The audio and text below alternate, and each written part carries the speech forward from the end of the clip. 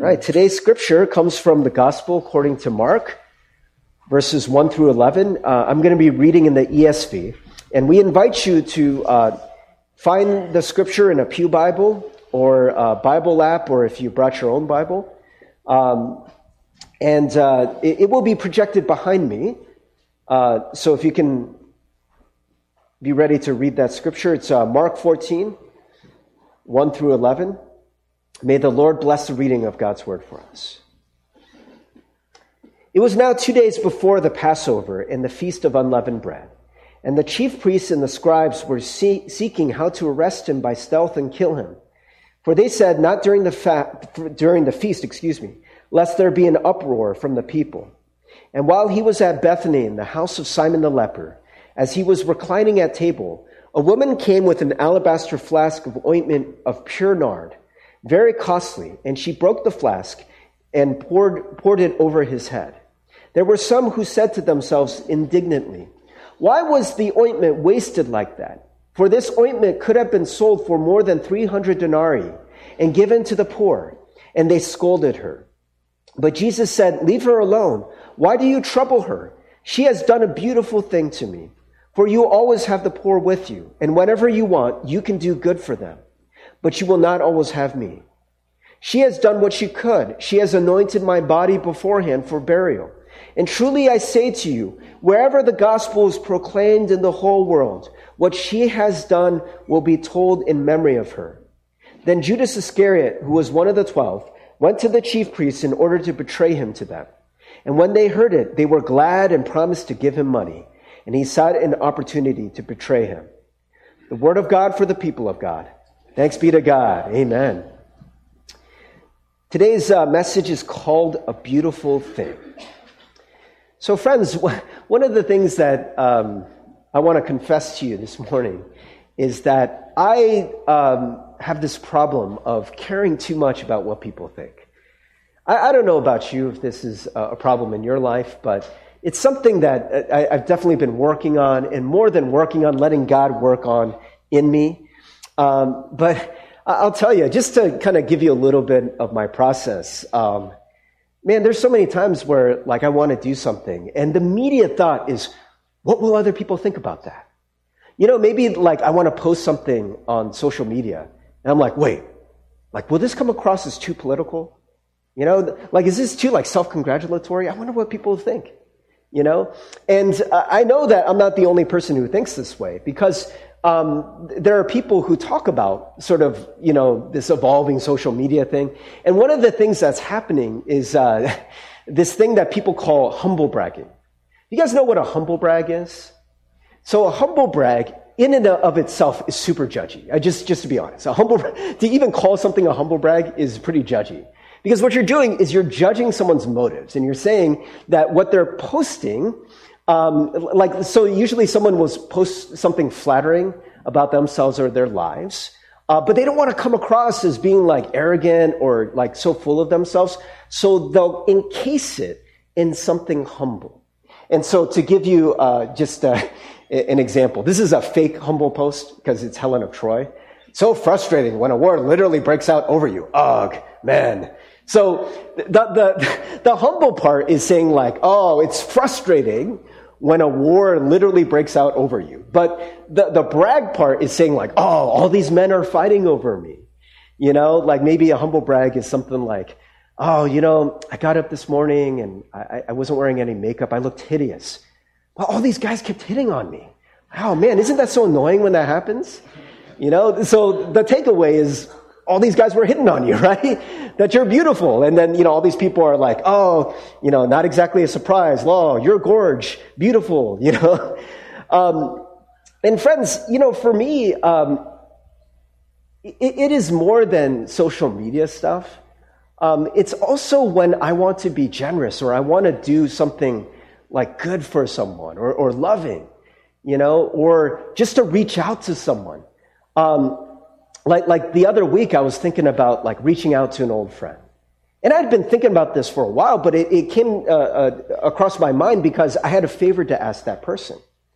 And so then I went this back and forth wait, I do want to reach out to this person. I haven't talked to this person in a really long time. But I also need to ask this favor. So when I ask the favor, are they going to think that the only reason why I called them was to ask the favor? That I didn't really want to genuinely reach out? And I go back and forth and I just so overthink it. I don't know if any of you have this problem, but I have this problem also when I mentioned last week that sometimes you use, when you're getting off the exit, you'll see people with signs asking for money. And I overthink that too. I'm like, hey, I do have some money. Maybe I'll give them some money. But, what if they use it on drugs? I don't know what they're going to use it for. Well, maybe I shouldn't judge their motives. Maybe I should just be generous. But you know what? Maybe I should, if I give them money, they're going to think I'm doing it out of pity. Maybe I'll say, God bless you. But maybe they'll think I'm only saying it because I have some religious agenda. Oh my goodness, friends, I am so sick, right? I am a sick human being. And maybe you feel this way too. Even in worship, I'm like this. I remember growing up, I would see some people in worship, when we're singing songs of praise, and they would lift their hands, as they sang these songs to God. And I remember I was at a retreat, and I saw these other people raising their hands. It's like, you know what? I want to raise my hands. But I wonder what other people will think of me if I raise my hands. Will they think I'm just raising my hands because other people are raising my hands? Will they think I'm trying to be super... Oh my goodness, it never stops, Friends, I don't know about you, but even what we give to God, there is a question that is implicit in all of that. Maybe I do really care about looking holy, Maybe I do want to appear holy. And I do care about what people think. But in all of this, with all of my mixed motives, how do I give anything to God? I'll tell you, just with the raising hands thing, I just decided, you know what? I probably do have a mix of motives. Maybe there's a part of me that is very conscious that I'm being watched. I'm just going to do it anyways. And so I just started doing it.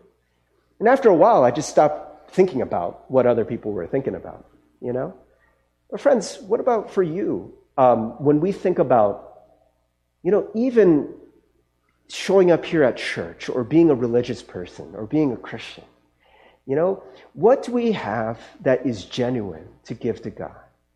There's such a big concern for many of us, maybe, about being hypocrites. Oh man, those Christians are such hypocrites. How do I be a genuine person? And I wanted to go into the story because I think you see some very self-conscious thinking. And by the way, I wanted to share about myself, not to make this about me, but just so you know, I have this sickness too. And so when we talk about Pharisees or scribes and these other religious people, I can't come down too hard on them because I'm just like them, right? And that's the only reason why I'm sharing that, friends. But also, there is a character in this story who seems to me, of course, I don't know all people's motives, and the Bible doesn't tell us all these things, but it seems to me that the woman in this story is someone who offers something to God in a much more pure way than probably I do, in a much less self-conscious way. And I want to kind of learn from her. So let's look at the story. So in verse 1, it was now 2 days before the Passover and the Feast of Unleavened Bread. And the chief priests and the scribes were seeking how to arrest him by stealth and kill him. For they said, not during the feast, lest there be an uproar from the people. So here you see right away, these religious leaders are very concerned about what people think about them, right? They're like, oh, well, we don't want the people to complain or to get, just really rowdy. And maybe there were some concerns for safety and things like that. But they're like, hey, let's not do it during the feast. Now, you might be thinking like, well, that's just out of respect, right? The feast of, so for the Feast of Unleavened Bread is about Passover, right? That's why they had unleavened bread. Because the Israelites were fleeing from Egypt and they didn't have time for their bread to rise. So it was unleavened bread without yeast, right? And so, maybe we can say, hey, this is out of respect for Passover. Let's not arrest Jesus and make a big hullabaloo, right? But the irony is by the end of this passage, what happens is that Judas, one of the disciples, will agree to betray Jesus and to deliver Jesus in a covert way. This is what they were looking for, to do it in stealth. Does anyone know, by the way, just, as an aside, what day that they decided to arrest Jesus? What day that this happened? It was on the first day of Passover, right? So clearly, they didn't really care about not doing it on Passover. What they cared about was not doing it in front of lots of people, right? And so you got the chief priests and the scribes on one hand, trying to do something sneaky, caring a lot about what people think. And then we shift to the story in Bethany and at the house of Simon the leper. And as he was reclining at table, a woman came with an alabaster flask of ointment of pure nard. Who is this woman? We're going to find out later. There's actually another gospel that tells the same story, and they actually named this woman. So we'll tell you who this woman is in a moment. And so she came with this alabaster flask of ointment of pure nard, and we're told it's very costly. And she broke the flask and poured it over his head. There were some who said to themselves indignantly, "Why was the ointment wasted like that? For this ointment could have been sold for more than 300 denarii and given to the poor." So, friends, just to kind of help us picture this story, it's kind of weird because they're sitting and they're just reclining at table. Perhaps they're just eating, right? And then all of a sudden, this woman takes out a giant flask, right? Like it's got to be pretty darn big, right? And so, people probably would have noticed her bring this in, right? Like, what is that for? So she brings in this giant flask and she pours it over Jesus' head. Again, kind of weird, right? I don't know about you. That's never happened to me at a dinner party. I don't know if anyone's been like, "Oh man, David, I'm so glad you're here." And then just, took a whole bunch of Calvin Klein or, and then you're stinking for the rest of the meal. It's kind of weird. And the people here are just aghast. They're horrified. They're like, "Oh my gosh, what just happened?" And they're horrified because they know how much that pure nard is worth. They're like, "Oh my gosh, that's such a waste." And we're told that they're estimating. They're like, "Man, that was probably worth over 300 denarii. So a denarius, if you look at your Bibles, usually there's a little footnote. And they tell us that a denarius is what a worker would usually make for a day's work. So if you think about it, over 300 denarii would have been about a year's worth of wages. So friends, this probably today would have felt like maybe like $30,000 to $40,000 equivalent, right? Can you imagine something that costly and being wasted just in a moment, right? Getting poured on Jesus, but also getting poured on the floor. It's dripping off him. There's a puddle of pure nard on the floor. This was a very, very expensive ointment. It was actually even used in the temple. They would use it for the incense offering. There were 11 parts of the incense offering, but one of it was pure nard. It was not one of the things that was named, but probably one of the reasons why they picked nard was because it was so costly, right? And they would burn this ointment, and the thought was the aroma would be pleasing to the Lord. And so this woman has this offering, very costly, seems very wasteful. And they're like, "Hey, you could have done so much good with this. $30,000 worth of ointment? Oh my gosh, think of all the homeless people that you could have helped. All of the hungry people that you could have fed." And friends, they're not wrong, right? They're not wrong, but notice what Jesus says. He says, "Leave her alone. Why do you trouble her? She has done a beautiful thing to me. For you always have the poor with you, and whenever you want, you can do good for them, but you will not always have me." Now, friends, I have a bone to pick with one of the interpretations of this passage, and maybe you have heard this before too, that sometimes we take that statement that Jesus made, you always have the poor with you, and we take that completely out of context of this passage, and we use this as a justification for our apathy. Basically, this is how it goes. Like, hey, you know what? Why try to fight poverty? Jesus said it himself. There's always going to be poor with you. Don't even bother. You're not even going to make a dent. It's not what Jesus said, that you're not going to make a dent. But what Jesus actually is doing here is he's actually quoting Scripture. So this comes from Deuteronomy chapter 15, verse 11. And so I want to read this a little bit in context. 7 through 11, it'll give you even more context. But just for the purposes of this sermon, I'm just going to read 7 and 8. But by all means, go ahead and read 15, 7 through 11 in full context. And it'll give you even more information about what was expected for us to do for the poor. So this is what it says. If among you one of your brothers should become poor in any of your towns within your land that the Lord your God is giving you, you shall not harden your heart or shut your hand against your poor brother, but you shall open your hand to him and lend him sufficient for his need, whatever it may be.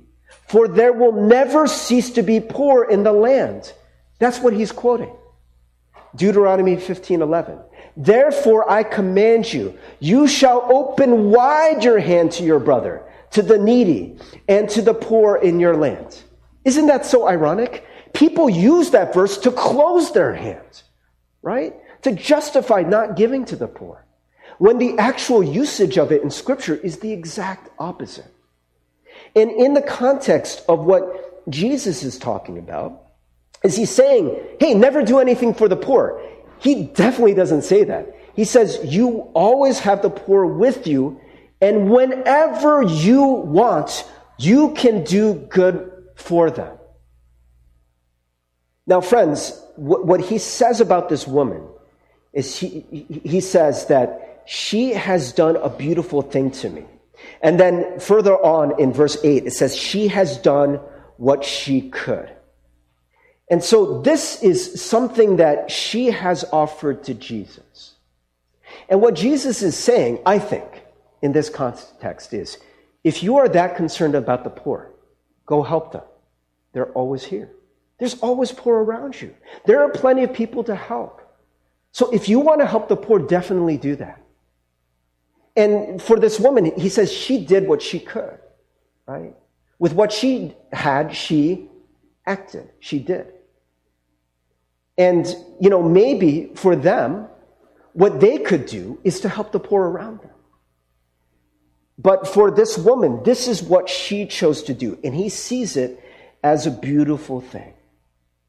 Friends, I think that there are a few things that have kind of stood out to me as I've been reading this passage. One is sort of this mindset of the people who are watching. And what we find out in some other scriptures, some of the disciples felt this way. So it's not just like the scribes and the Pharisees and these people that we normally make the bad guys. It's the disciples themselves who are judging this woman and what she's done. And friends, to be honest, I definitely think the way they do at times. There could have been a better usage for that money. But notice that as she's doing this thing, and Jesus is like, man, this is so beautiful. This is wonderful. Thank you so much. He's so thankful for this gift. But for them, they're sitting there and they're calculating. Oh my gosh, how much do you think that is worth? Hey, what do you think that is? Pure nard? Pure nard. Oh, that's so expensive. What's the going rate for a pure nard? I think that's about 300 denarii.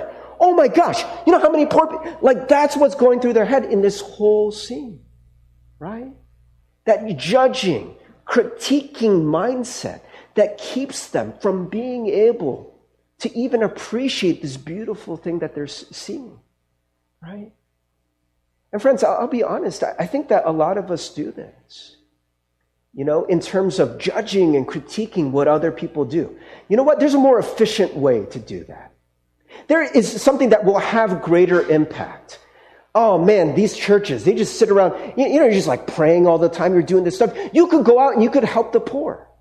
You could go out and you could do so much more with your resources. Oh, you're going to spend $11,000 to build one house? Think about all the people here in Ann Arbor that you could help. And friends, some of those critiques aren't wrong. But I think that mindset, I think, is a little bit dangerous in terms of judging people's motives, but also in terms of what is really the heart of what people are doing. That's what Jesus is looking at. And what he sees in this woman is beautiful. Now, friends, I want to tell you a little bit about this woman. So we're told, let's just finish the story here. In verse 8, she has done what she could. She has anointed my body beforehand for burial. And truly I say to you, wherever the gospel is proclaimed in the whole world, what she has done will be told in memory of her. And it's after this that Judas Iscariot decides to betray Jesus. The implication may be that this is what pushes Judas over the edge. He's like, I just don't get it. In one of the other Gospels, in John chapter 12, we're told that Judas was the one who was actually criticizing. He's one of the people who's very critical of this. And after this, he decides, yeah, no, Jesus, you're going down. You know, maybe this was so incomprehensible that Jesus would so praise this extravagant, wasteful act. Friends, let's be honest, it's a waste, right? It seems like a waste to us. And yet Jesus doesn't just say, hey, this is a beautiful thing. He says, wherever the gospel is preached, what this woman has done will be proclaimed as well in memory of her. So who is this mysterious woman, the wasteful woman? What we find out in John chapter 12 is that it is Mary of Bethany. Do you remember Mary? So Mary, it's the same Mary of Mary and Martha and Lazarus. So Mary is Martha's little sister, and this is not the first time she's been accused of being wasteful or doing something that people don't understand, right? There's a story about Mary and Martha where they're hosting Jesus, and Martha is in the kitchen, and she's cooking and she's preparing the meal. She's doing her womanly task. That's what women in that society would do, is they would prepare the meal. And the men are there listening to the teaching of Jesus. And where is Mary? She's with the men. It's very interesting. Richard Rohr points out how often we don't realize how countercultural this story is of breaking gender stereotypes as well. Of Mary taking the role of a man, sitting at a rabbi's feet and receiving teaching. That would have been a big taboo. So Martha was probably annoyed that her lazy sister was not helping her. But also, she probably was offended. Mary, what the heck are you doing? That's where the men sit. That's what the men do. Get in here with the women and fulfill your role. Right? And so, for some of us, we look at Mary and Martha and we're like, hey, Martha's the one who's working hard. She's the one who's using her time efficiently. Look at all the people she's going to feed. But Mary, what is she doing? She's just lounging around, just sitting at Jesus' feet, doing nothing. What a waste. There's another word for wasteful in the Bible. It's prodigal. You guys know the story of the prodigal son, right? And he's called the prodigal son because we're told that he wastes his father's inheritance. He just spends it wildly, partying, right? And then he has nothing, right?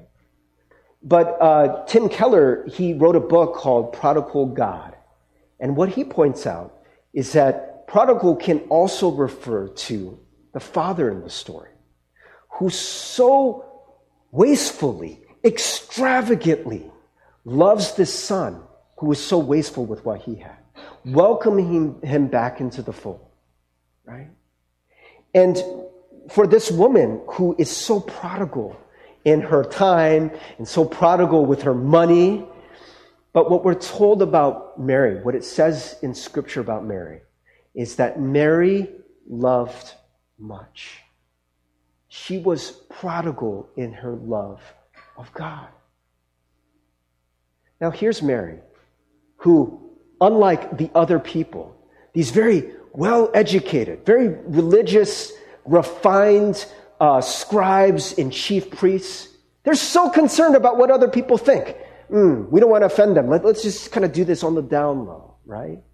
And here you have Mary in front of everyone at a dinner party. So awkward. Talk about awkward, right? Awkward. Can you imagine all the Instagram posts of this? Yo, I was at this dinner party last night. You're not going to believe what happened. Man, this would have gone viral. This would have been crazy. People would have been like, what the heck is this woman doing? And she doesn't seem to care. She just wants to do this act for Jesus. Maybe for her, it is a kind of offering. In the same way that you would burn that nard on the altar, a pleasing aroma to God, to make Jesus also just covered in that pleasing aroma. And also we're told that Jesus himself identifies, he is anointing my body for death. Mary has an insight about what is about to happen to me. And it's a beautiful thing. It is a beautiful thing. Friends, this is an argument I want to make. Not argument, we're not going to get in a fight here, but it's a point I want to make. I think the reason why Mary is able to be so unself-conscious in her love is because she spent so many hours at the feet of Jesus. Because she had spent so much time with Jesus, that just other things didn't seem to matter as much. Her money didn't seem to matter as much. $30,000 down the drain, just like that. For her, it was like nothing. For me, man, when I pass that homeless person on the street, I'm like, oh man, maybe I should give some money. And I open my wallet. And I always do it when they're not looking. I pass by, and then I just kind of go like this so they don't see what's in my wallet. Because I don't want them to see what I see. Because what I see in my wallet is I'll see a 1 and I see a 20. And I'm like, well, I can't give them the 20. I mean, that's just a waste of money, right? I'll give them the 1, right? Or how about this? I open my wallet and there's nothing but 20s. I'm sorry, man, I have no money, right? And for me, if I were to give that 20, like maybe, God is really convicting me. Steve, just give the 20. Give extravagantly. I would give that 20, but man, would it hurt. I'd be thinking about that the rest of the day. What could I have spent that 20 on? It would hurt so much. But for Mary, so unselfconscious, right? She gives so freely, so extravagantly. Because she seems to understand the love of Jesus. And her love for Jesus is overflowing, right? And it is a beautiful thing. Just going back to our thing with Mexico, by the way, I was actually thinking about this thing that Connie typed up when we were planning the trip. And so she made this presentation for those who are interested in going to Mexico. And she wrote this, our mission.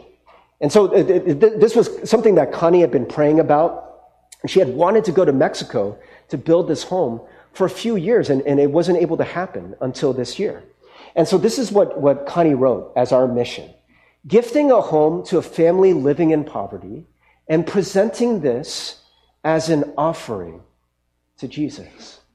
I think that's so beautiful, And maybe this is us doing what we can, And if we offer this wholly as an offering not just to this family, but we're doing it for the sake of Jesus, then I do truly think it's a beautiful thing.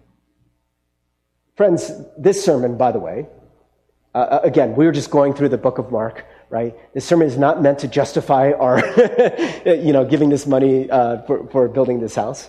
But friends, it is for us to think through. What about for us? What do we have to offer God, to give to God? Now, I would say that I would strongly recommend that you do what Mary does first. Extravagantly, maybe wastefully, spend time with Jesus. Maybe for you, that's the harder part. Giving money isn't that hard. But maybe spending time with Jesus is hard.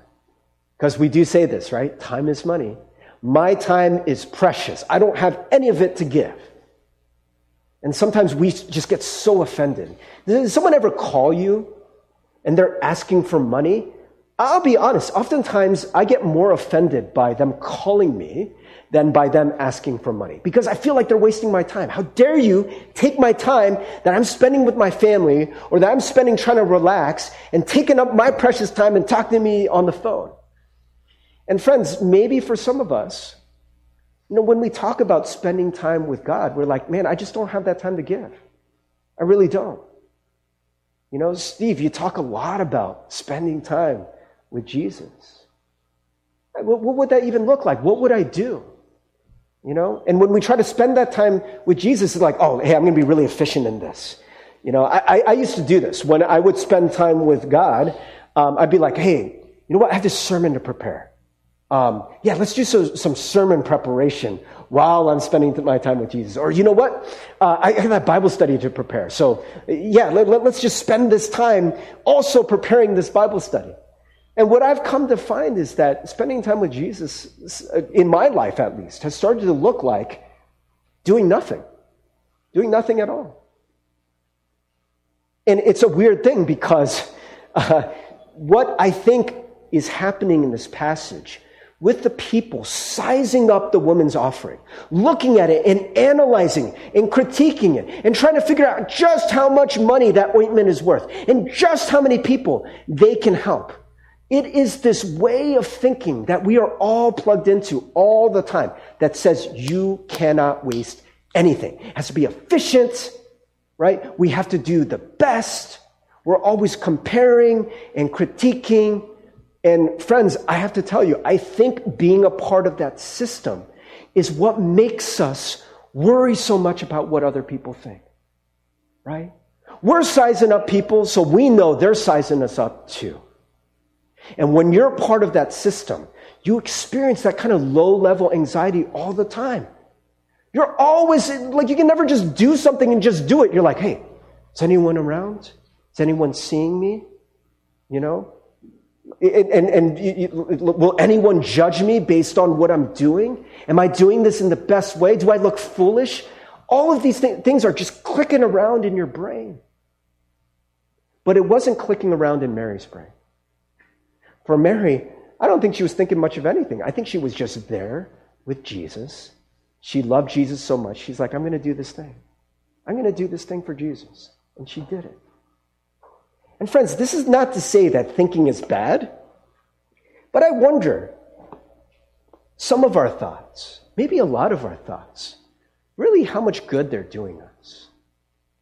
I heard someone say once that 90% of our thoughts are repetitive and useless.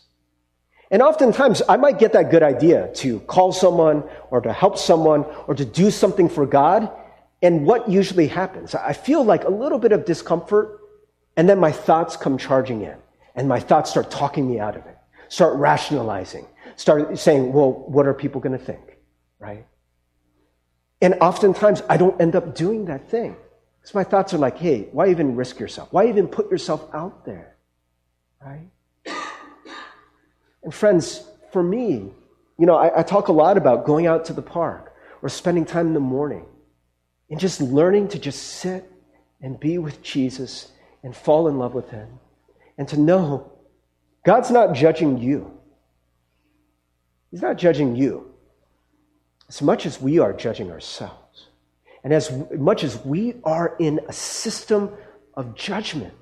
In a world of judgment, always looking at what people do, always looking at what they wear, always looking at what they say, always thinking we know what they think. I mean, it's insanity, friends. We don't know what people's motives are, but we sure will try to guess, won't we? Right? And so the only way to truly be free from that is to know what God thinks of you. And what God thinks of you is regardless, in spite of, even with all of the things in you, all of your mixed motives, he accepts you exactly as you are. Did Mary have mixed motives? I have no idea. All I know is Jesus accepted her gift. And friends, for us, a twofold thing. I want us to learn from Mary on both ends. That maybe there's something that we think, you know what, I just want to offer this to God. Now I want to join the praise team. Well, what are people going to think about me joining the praise team? Oh, are they going to think I'm trying to show off? My voice is so awesome? Well, I just want to join the praise team. What are you doing to me, brain? But we do this to ourselves, friends. Hey, maybe just join the praise team. Maybe that can just be my offering to God. It doesn't have to be that. It could be so many different things. To just do it, to just give it. And give it as much as you can in the purity of your intentions. But let's be honest, friends. None of us have 100% pure intentions. But just like me, just kind of learning to raise my hands, after a while, you just stop thinking about what people think. You stop caring. Especially as you learn to spend time with Jesus. And that's the other thing I want to encourage you to really urge you to do. Spend more time wastefully with Jesus. Carve out some time. 10 minutes if you can, 15 minutes, 20 minutes. And just do nothing with Jesus. Take a walk. Just enjoy. And unhook from all of those thoughts. You're going to have them. I guarantee when you start doing that, you're going to start having those thoughts. Oh my gosh, this is a waste of time. What am I doing? Right? But I promise you, the more you do it, the more those thoughts will disappear. You'll stop caring as much. And you'll start being more free. You can just be in the moment with God. Because God is in every moment. Praise team, can you guys come up? And friends, maybe we can just spend some time here with God. And maybe there's something that God has been putting on your heart. I don't know. It could be something as simple as, I know I love Soyoung and the ladies, what they do. Their ministry is arts. And they call it Holy Art Mission. Sorry, Soyoung, I didn't tell her I was going to talk about her. I'm so sorry, Soyoung. But I know that for them, maybe, I'm guessing, just when you do art, that can be a very personal thing. And to show that to other people, I think can be very vulnerable. But to offer that to God and say, you know what, I'm going to make this art, and I don't really care what people think. I'm doing this for God. It's a beautiful thing. Maybe you wanted to paint a painting or draw something. You wanted to do that for God. You're like, oh, but there's so many more things I could be doing with my time. And so many more efficient things I could be doing. Friends, maybe just do it. That'd be a beautiful thing you could do. Oh, all I do at church is I just hand out the bulletins. It doesn't seem like much. I'm going to go to Vacation Bible School. There's 100 other volunteers. What am I doing there? Let's just offer what you have. What you have, give. And that's a beautiful thing to God. Just give that to Jesus, and He will be pleased with that. So friends, maybe let's just take a moment and, if there's something that God is putting on your heart, you can very prayerfully use your phones. Make a schedule. Put it in your phone. Hey, you know what? I want to do this thing for God. Oh man, there's that cause that I wanted to give to. I wanted to sponsor that child. Maybe I can do that as an offering to God. So friends, let's use this time. Let's give our very selves to God. Let's give what we have as a beautiful gift to our Savior.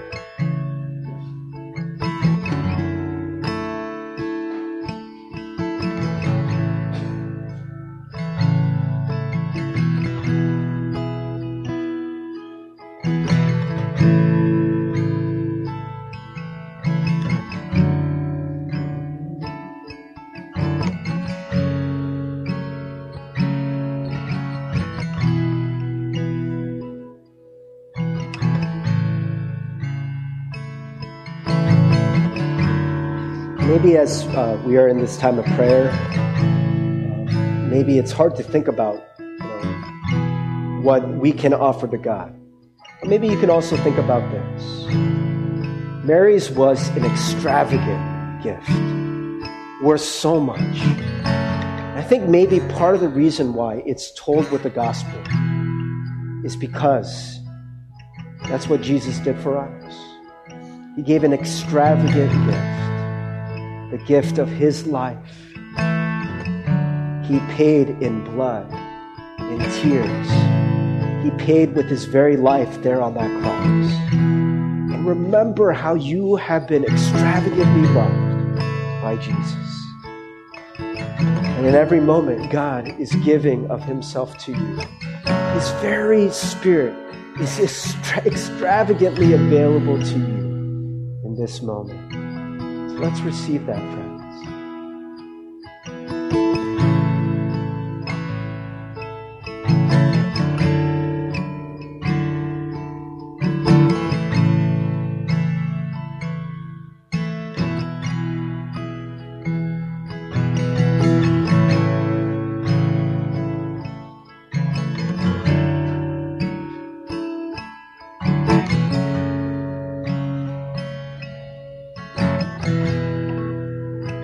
Precious God, we praise you and we thank you for being the extravagant God that you are. God, it doesn't make sense how you love us. It doesn't make sense how you forgive us. It doesn't make sense how you give so much, Lord, to us. And God, knowing ourselves, we are so stuck in this system that it is always evaluating and critiquing and judging. And God, we second guess ourselves and we talk ourselves out of doing just about anything that is challenging or difficult or is sacrificial. But God, may we learn as we spend time with you all about your extravagant love. May it unplug us from this system of critiquing and judging and comparing. Lord, may we just be your children. Just receive that gift. It is a gift. We cannot earn it. It is not about tallying up scores, figuring out if we deserve it, if we've done enough. You just have given it out of your loving character. Thank you so much, God. Lord, for any of us who want to offer something to you, God, we want to humbly offer it like that child making that artwork for their parents. That maybe it's not some Rembrandt or some work of art that will hang in a museum. But Lord, we know that it makes our parents smile. God, we know that what we have to offer you, God, it makes you smile. You are pleased with it, God. God, thank you so much for giving us the opportunity to give our beautiful things to you. Thank you, God, for being the God of love that inspires us to love you back and to love those around us. And as we love those around us, God, may we do that as an offering to you. In Jesus' name we pray. Amen. Let's all rise.